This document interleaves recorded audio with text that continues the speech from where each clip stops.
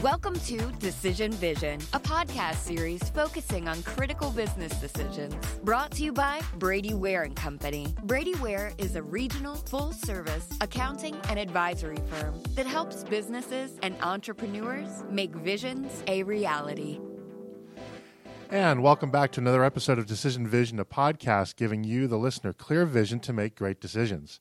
In each episode, we discuss the process of decision-making on a different topic, but rather than making recommendations because everyone's circumstances are different, we talk to subject matter experts about how they would recommend thinking about that decision.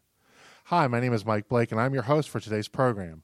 I'm a director at Brady Ware & Company, a full-service accounting firm based in Dayton, Ohio, with offices in Dayton, Columbus, Ohio, Richmond, Indiana, and Alpharetta, Georgia, which is where we are recording today. Brady Ware is sponsoring this podcast. If you like this podcast, please subscribe on your favorite podcast aggregator, and please also consider leaving a review of the podcast as well. So our topic for today is about franchising, and specifically, should you buy or maybe buy into a franchise? And this is a model for a business that has just been exploding in the last couple of decades, and we're going to have a good friend and expert come on and talk about this in a minute. But it's a very interesting topic because entrepreneurship is becoming increasingly important. But not only that, entrepreneurship is changing. Historically, when we think about entrepreneurs, especially in my generation as a Gen Xer, we think about Silicon Valley. We think about Steve Jobs. We think about Mark Zuckerberg. We think about Jeff Bezos and Elon Musk and so forth. And they're entrepreneurs, no doubt about it. Nothing wrong with what they did. But only one person, not everybody can kind of be a genius that's going to start a business that literally changes how civilization works. And it's not a stretch to say that those are the kinds of businesses that have done that. As there's a lot of entrepreneurship that occurs with what I call kind of meat and potatoes businesses. They're not sexy like the Silicon Valley kind of businesses, but all they do is they make money. And at the end of the day, businesses are supposed to do that. Companies like Uber and Pinterest that did IPOs and they're so underwater, the next CEO is going to be Aquaman. Those businesses, these businesses make money, and there's nothing wrong with them. And I think we're going to see an even greater interest in franchising because we're seeing a lot of people kind of in transition and in their careers. And for my part, I reached a point where I needed to stop being an employee sometime in my early 40s a few years ago. And one of the things that people then might look at if you're not going to necessarily if you're going to start a business, you're not necessarily going to go the venture capital route, is franchising, and it works very well for some people, and for other people it doesn't work as well. But that's the nature of really any business. That's not unique to franchising. But we're going to talk today about how do you find out if franchising is the best fit for you, or frankly, if it's not a good fit for you, stay away from it and do something else. So joining us today is my pal, Anita Best. Anita is the president of Find Your Franchise Incorporated. She has owned 4 franchises herself and has spent the last 10 years consulting others who are considering owning a franchise. She is passionate, and that's an understatement, passionate with a capital P, about small business ownership and lifestyle independence. She specializes in helping people leverage their beliefs, attitudes, and transferable skills into a franchise opportunity that will meet their financial and personal goals. Anita, thanks for coming on the program. My pleasure, Michael. Thanks for asking me. So how'd you get into this business? You've been doing it for 10 years. What led you to this path that you've chosen? Like many things in life, it was really an accident. I sold real estate all through the 90s, and when Keller Williams came to Atlanta, Keller Williams Real Estate, they were a younger company at the time. They were recruiting me, and through the course of those discussions, had been selling real estate a long time, and the opportunity came up to buy into the Buckhead franchise when it was opening up. And so I did. Became an investor in the franchise and was the managing partner for the first 3 years. So I really started from the inside of the franchise business. Keller Williams has a very sophisticated coaching program that they recruited me into. So I helped coach other Keller Williams franchise owners around the country on how to grow and build their franchise and be successful. A few years later, I did that for 3 years, built it into one of the top, at the time, one of the largest franchises in the country. And then I decided to take a little break. The coaching was very lucrative that I was doing with them. And so I hired a new broker to run the office, retained my ownership, and moved down to Florida to spend some great years with my parents. They were getting older. And looking back on it, that was a great decision. I decided to come back to Atlanta a few years later, and they wanted me back in the Keller Williams system, but it was a great job, but a very difficult job. And I started thinking about the fact that I had been down in Florida for 3 years and had, not worked at the franchise even through 2008 and all that downturn. I still got a check every quarter, so mailbox money was nice, and decided that maybe buying another franchise would be a good thing to do. And so in my research, looking at franchise opportunities, I came across a franchise broker and was really intrigued by that business model. So again, I started researching that in addition to looking at some franchises, and decided that with my coaching training and background, with my franchise ownership background, it was a perfect fit. So I got some education, got some training, hung up a shingle, and the rest is history. And how did you move from franchise? Or do you consider what you do now franchise brokerage or more of an advisory? I never felt like a broker. That's Okay. the technical name for what I do. Okay. But almost from the very beginning, my business was very consulting based. I tell my clients that I am a research assistant, a subject matter expert, and a coach. And I tell them right from the beginning, the majority of the people that come to me, that are referred to me, my business is virtually all referral, don't buy a franchise. They're on a dual path. They're looking at another corporate job. They're in transition. But almost without exception, they refer people to me. So my goal is to have them have a good experience, get educated, and not for them necessarily to buy a franchise, although happily I can say it does happen often enough. Okay. So when I broach the subject of franchise, and you've taught me a lot about franchises over the years that we've known each other, so now I can have an intelligent conversation for about 8 minutes or so. And people will come to me and they're in various kind of situations, and we'll talk about that later in the interview. But the question I always get back, or the reaction I always get back is, well, I can't do a franchise. I don't want to be in the restaurant business. I hate food service. I don't want to own a McDonald's. I mean, the franchise world is a lot more than food service now, isn't it? Yeah, I've been, as you said, doing this 10 years. I've only sold 2 food franchises. I typically tend to talk people out of it just because I think there's so many other incredible opportunities out there. Only about 20% of franchises are food. Franchising is just a business model. Most people don't know, but most of, if not many of, the Coca-Cola bottlers are franchises, traditional franchises. Your favorite sports team is a traditional franchise. I've challenged people to name an industry that I can't find a franchise in. One time somebody said drones, and at the time I didn't have one. I have since found one in drones. There's one that's gone out of business in the marijuana business in states where it was legal. They're no longer around, but there's franchise in everything: healthcare, technology, home services, education. Just about every industry you can think of, there would be a franchise, at least relative to it. No, that one that went out of business, was that the drone business that went out of business, No, or marijuana I think business that went out of business? I think the drone business is doing well. It was Okay. the marijuana business. I was just kind of wondering, because marijuana and flying drones may or may not be the best combination out there. Just sort of my gears kind of turning on that. So the Small Business Administration provides lists of franchise failure rates, and not all franchises are created equal, and they get a lot of. Frankly, I think they get a lot of negative attention, sometimes undeserved, and I think it's because nobody wants to read a story about a plane landing safely, right? But it's always fun to beat on some franchisor that is taking too much money, whatever they're doing, right?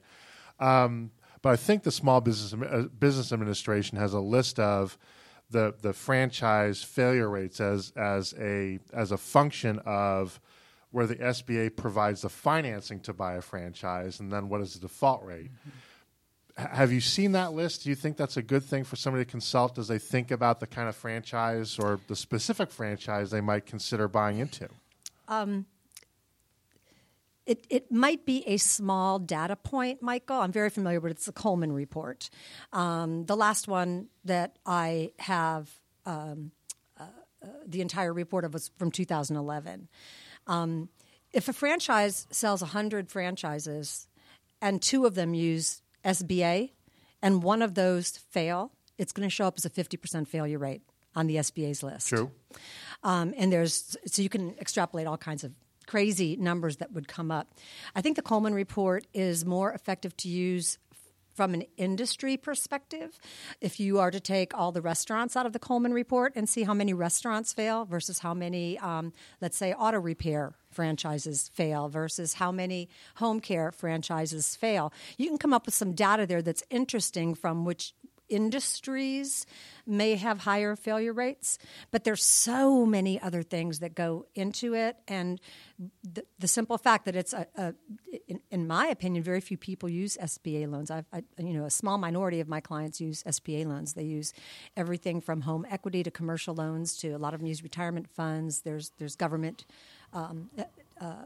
IRS-approved programs where you don't have to pay penalties and interest on the money that you use if it's done under very strict guidelines. So I don't see it as a strong indicator without having a lot of other information to look at as well. Okay, so maybe it's one piece of the whole conversation, but don't make it your whole conversation. No, I typically don't even look at it anymore. Really? Yeah. Okay. As I said, other than from an industry perspective, you can sort the list if you buy the current list, which I've quit doing because I didn't find it to be that important for me. You can sort it. And a perfect example is there's one.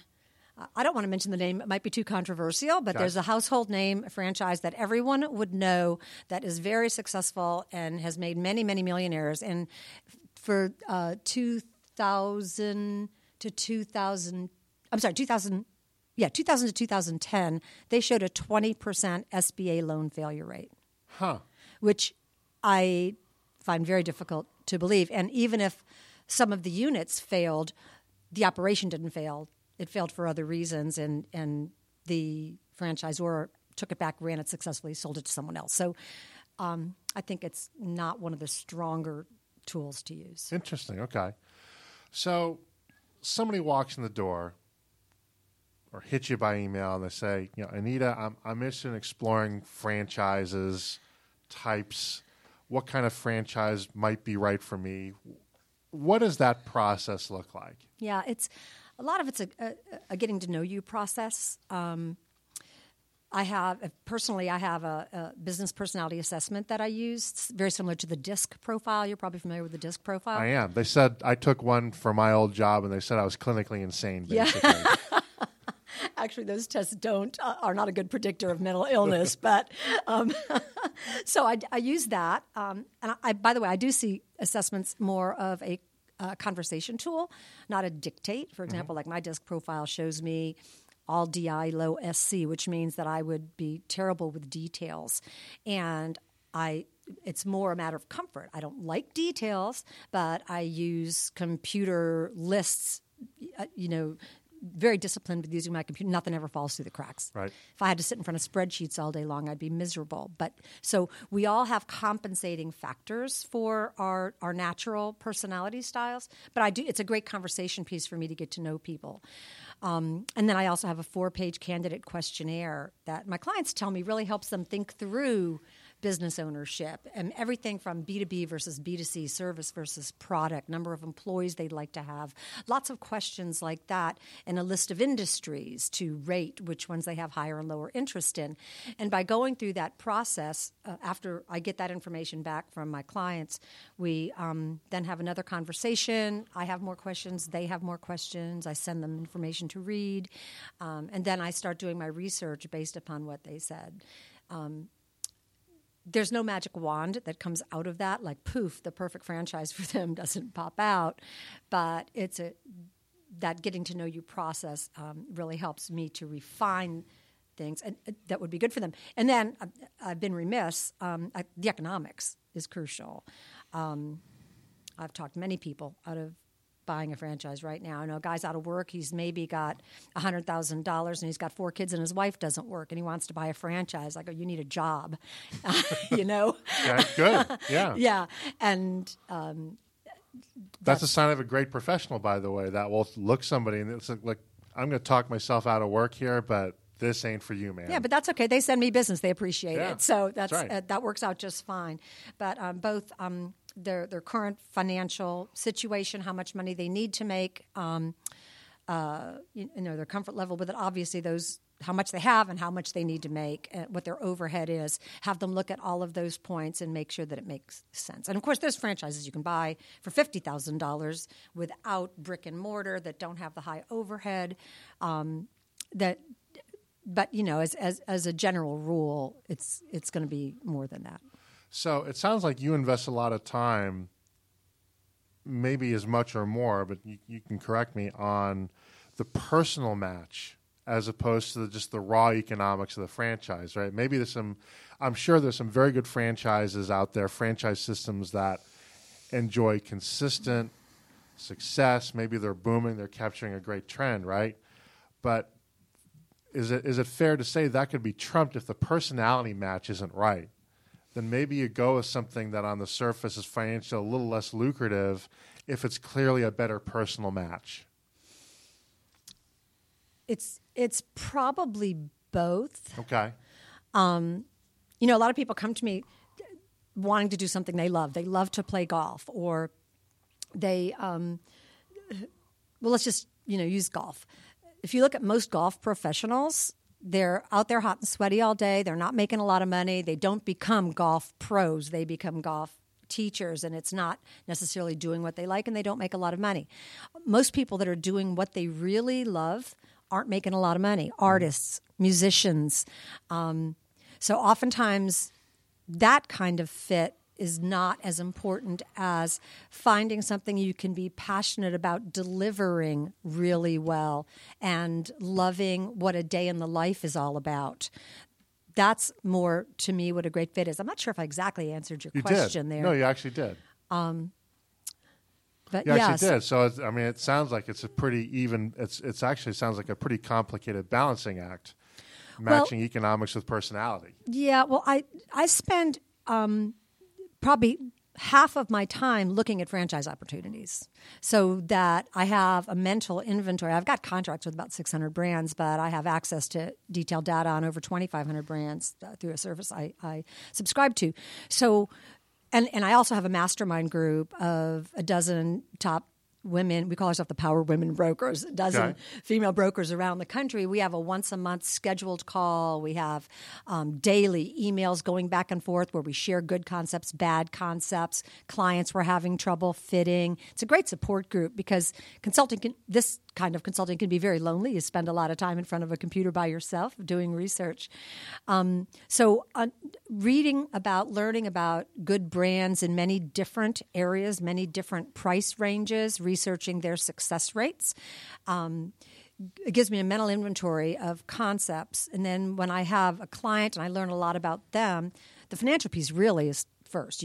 If the financial piece isn't there, then it's the rest of it not a good matter. fit, Yeah. right? Then it becomes something that they can get excited about, can see themselves executing on a daily basis.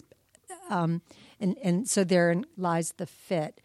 And there's no franchise that has 100% success rate. There's no business that has 100% success rate. Yeah, I usually say there's like a 30, 33, 33, 33. When you look at franchises, you're going to find 33% of the people that buy them that are miserable and wish they hadn't done it and aren't making enough money. You're going to find the 33 and a third % in the middle that are out of their corporate job. They're not killing it, but they're happy. It's improved their lifestyle. And then you're going to find that top third, hopefully, that are go-getters. They are executing at a very, very high level. They're exceeding their expectations from a financial perspective and from a lifestyle perspective. Oftentimes I compare it to real estate. I was a real estate broker for 3 years, and before that, sold real estate for 10 years. Talk about a revolving door. Probably 90% of the people that get a real estate license a year later are not selling real estate. Doesn't make real estate a bad business. It's got to be the right fit, and you have to be passionate about it, and you have to execute. And franchise ownership is very, very similar. So that segues nicely kind of in the next question, in that a franchise, and maybe even entrepreneurship in general, is not for everybody, right? And thank God, if everybody in the world was an entrepreneur, it'd be chaos. Yeah. Nobody would ever take direction, and you'd have 9 billion people going in different directions. But what's kind of a profile where you kind of know pretty early in the process that somebody's not a good candidate to be a franchise owner? What are kind of the warning signs you frequently see? I'd like to come back to that in a second, but I just want to touch on entrepreneurship for a moment. I heard a great definition of entrepreneurship. It's the Harvard Business School definition, actually, and it says, the pursuit of opportunity without regard to resources currently controlled. When you're buying a franchise, it has to be in regard to resources currently controlled, or at least that's my coaching on the subject.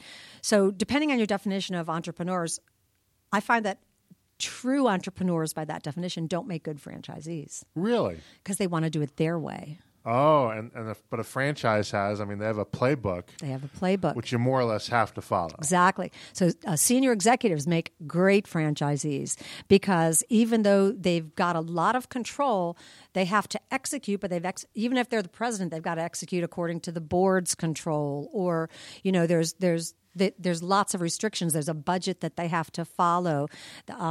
They've got a chief marketing officer that's going to give them direction. So senior executives make great franchisees typically.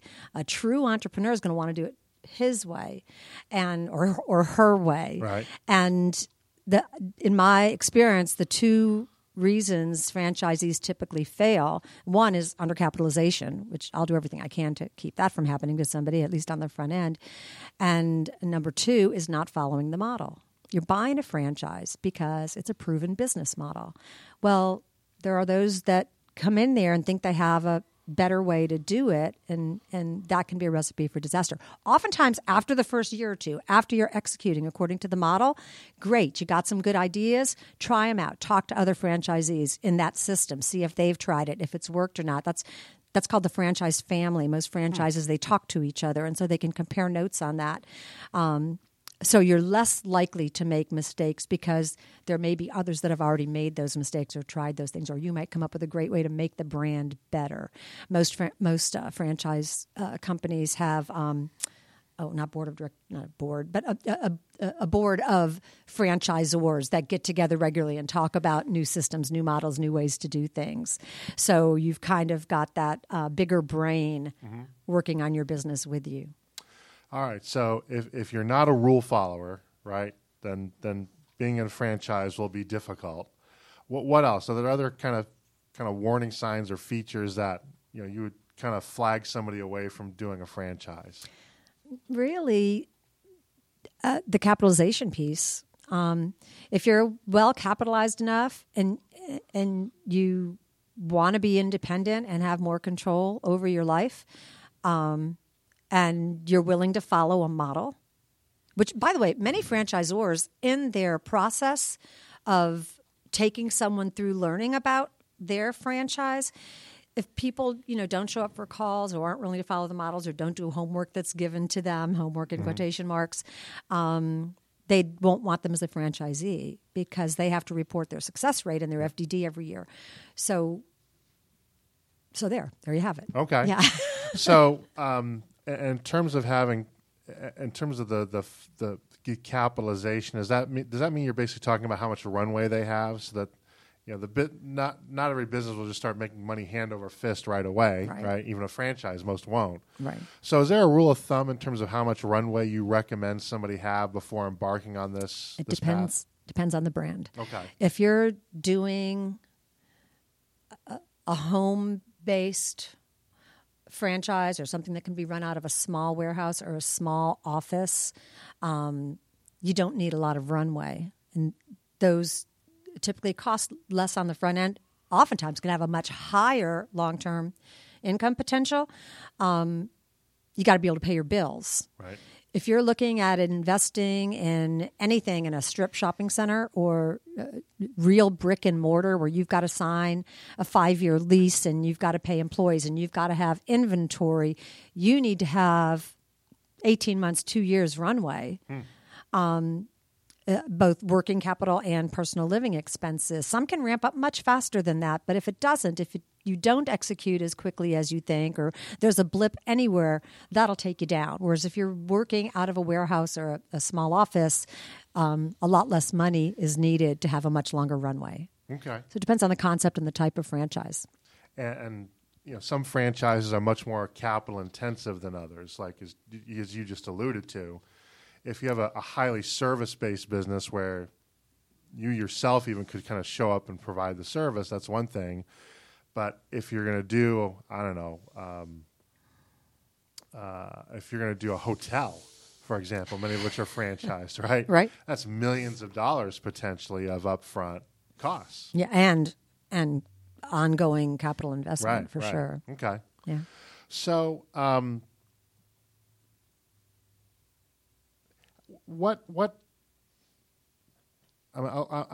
would imagine a lot of the people that come to you, they may have an interest in a franchise, but they haven't necessarily been in that business before. Is that a deal breaker if somebody wants to get into healthcare, but they've never done healthcare, they don't even know how to put a Band-Aid on? Does that preclude them from being in the business, or can they be trained up, or how does that dynamic work? The vast majority of people that I see buying franchises wind up in an industry that they are completely unrelated to. Now, there are some that having knowledge of that industry is helpful, but that's part of the beauty of a franchise. It's more your skill set, your desire, energy, and ability to execute, feeling an affinity for the business, that is important. But in most cases, you don't need to have a lot of experience in that industry. You have to have the skill set to execute the business model. And most of these franchise systems not only offer training, they'll require you to participate and do well in the training before they'll grant you the franchise, correct? Well, no, actually not. Okay. Most of them do have extensive training, and the research process with any franchise concept is typically going to take at least 6 weeks. They'll have webinars. They'll have different people in the company they want you to speak to. You're going to want to be doing some research on your own.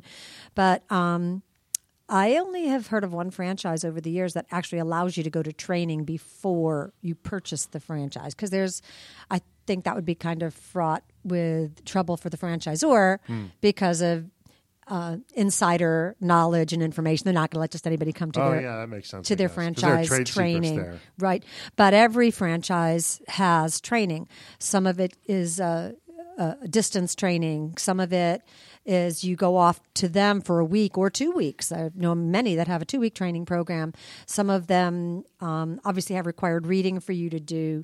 Some of them send people into your territory, and most of them have some combination of those three. So there is a lot of training once you sign on the dotted line and purchase your franchise. And there's ongoing training, too, varying degrees. Many franchisors have coaches that you talk to once a week, and you can call more often if you want to. Many of them have annual conventions where there's a lot of training. A lot of them have weekly calls that all the franchisees can get on and talk to each other and compare notes and share, or intranets where you can, type in information. And another franchisee that has the answer will respond, and you can jump on a call with them if you need more information. So there's lots of resources for ongoing support in a good franchise model. So do you have a favorite success story of somebody that you've helped get into the franchising business? One of my favorites, and this is just about 2 years ago now, a female executive here, a Kettering member, a good friend of mine, called me and said that her daughter was a meteorologist in Alabama, and they were married, and her husband was selling insurance, and she was looking for a change. He was looking for a change, and when I talked to them about franchise opportunities. And of course, that's very flattering when somebody will trust you with their children, Yeah. And so I worked with them Probably for 5 or 6 months. They purchased a franchise. It was a home modification franchise for seniors, run out of a small warehouse. And they love it. They're so excited. They send me these lovely notes. They were Rookie of the Year their first year. And when I see their mom, she's so grateful. I mean, it's just to see, younger. Most of my candidates are senior executives, just because that's the world I've been living in, and that's rewarding too. But to have the children of a good friend achieve that level of success, to see these young kids starting out on this entrepreneurial journey, and I think it's great because most, and there I use the entrepreneur word, and. But most people that get into business for themselves, it's usually not the last one. It usually turns into multiple streams of income. You've got the freedom to control your schedule, so oftentimes other opportunities present themselves, or additional territories possibly with the concept that you've already working within. Or just, other opportunities start to present themselves. So it was really fun and exciting to see this young couple do that. All right, so we're running out of time here, so I think the last question I want to ask you is, if somebody wants to learn more about this kind of opportunity, this kind of direction for themselves, how can they best contact you? Well, can they contact you? And if so, how can they best do that? Thank you for Michael. That would be very nice. They could send me an email at anita@findyourfranchise.com, just like it sounds. They could call me, 404-218-7808, or they could send me a text, and I'd be delighted to chat with them. Okay. So that's going to wrap it up for today's program. I'd like to again thank Anita so much for joining us and sharing her expertise with us today. We'll be exploring a new topic each week, so please tune in so that when you're faced with your next business decision, you have clear vision when making it. If you enjoy these podcasts, please consider leaving a review with your favorite podcast aggregator. It helps people find us so that we can help them. Once again, this is Mike Blake. Our sponsor is Brady Ware & Company, and this has been the Decision Vision Podcast.